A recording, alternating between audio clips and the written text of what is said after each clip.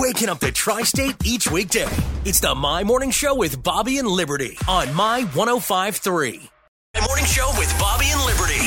And good news is brought to you by Indiana Members Credit Union with East and West Side locations in Evansville and one in Newburgh.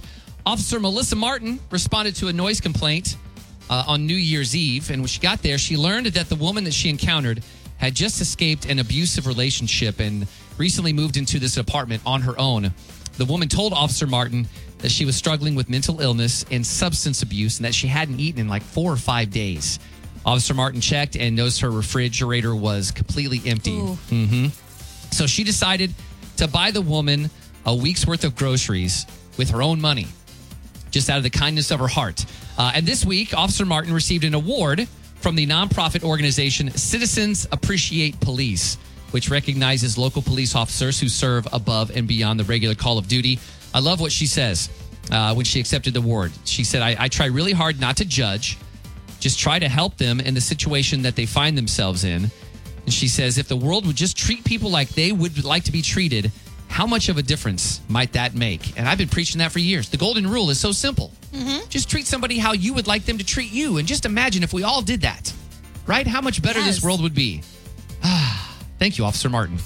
Well, here's another officer to thank here in Evansville, doing something that we could all do and be an example by being a big brother.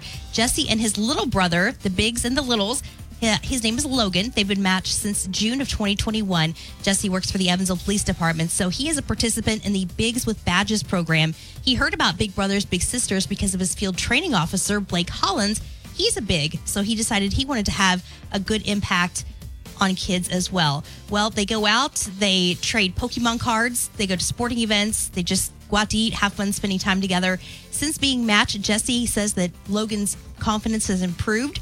Not only that, his grades have gone up and his confidence has grown so much that he volunteered to play a Christmas song at the Big Brothers Big Sisters holiday party. Wow, that's a big deal. He said, I bring an open ear for him to talk to and just bring encouragement for anything that he's into.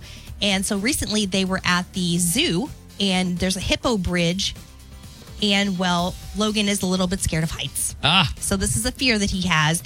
And he is like, oh, you're going to be totally chicken and not go across this bridge. And he's like, no, I don't want to do that. So Jesse made his way around and then he looked for Logan and he wasn't there. He was already halfway across the bridge. He was doing it himself. He said, I just had to step away.